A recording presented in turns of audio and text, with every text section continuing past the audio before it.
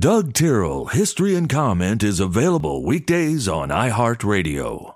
Hello, friends. I'm Doug Tyrrell. This is History and Comment for Wednesday, the 22nd day of June, 2022. Catholic Church officials forced Galileo to recant his theory that the sun and not the earth is the center of the universe. The British Parliament passed the Quebec Act in 1774, setting out the rules for the colony, which at the time covered much of present-day Ohio, Indiana, and Illinois. The act basically made the region more French-friendly.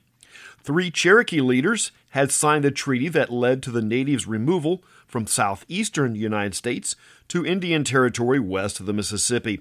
The 3, Major Ridge, his son John Ridge, and nephew Elias Baudot, were of mixed blood with Europeans.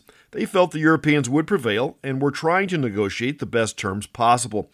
On this day in 1839, they are assassinated for their actions.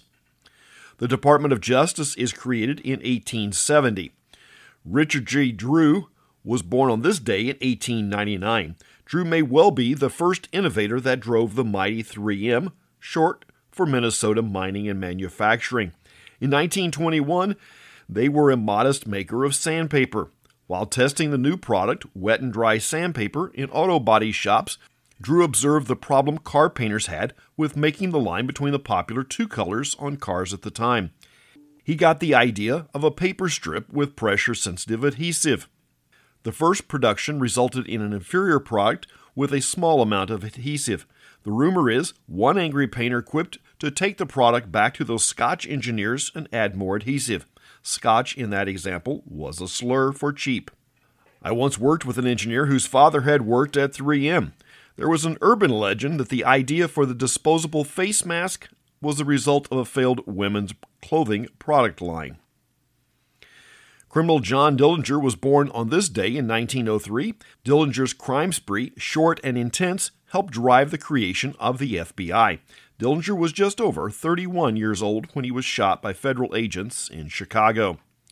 A section of the Hagenbeck-Wallace circus train is sitting on a main line near Hammond, Indiana in 1918. The engineer of the following train was aware the circus train ahead of him. At 4 a.m., sleep-deprived and with other factors, the engineer fell asleep at the controls and rammed the Park circus train.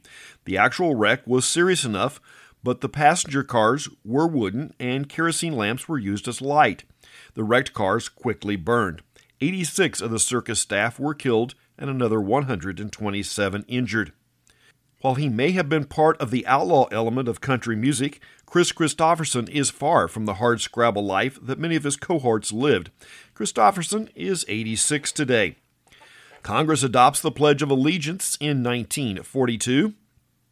As part of World War II, President Franklin Roosevelt signs the Servicemen's Readjustment Act of 1944. This is commonly known as the GI Bill that gives certain benefits to returning servicemen.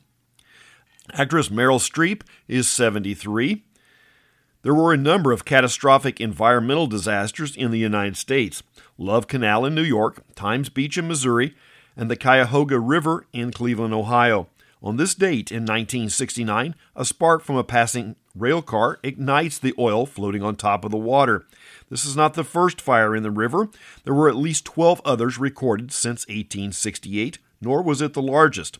This one caught the attention of Time magazine, and the coverage was enhanced by running concurrently with 2 other major news stories: the first moon landing and the Chappaquiddick incident. Congress will create the Clean Water Act and the Environmental Protection Agency as a result. The source of the pollution was not entirely clear. There were no less than 12 major industries along the course. During the 1950s, large numbers of Eastern German people, often professional, dissatisfied with the prospects of Soviet bloc Europe, had used the border between East and West Berlin as a point to escape to the West.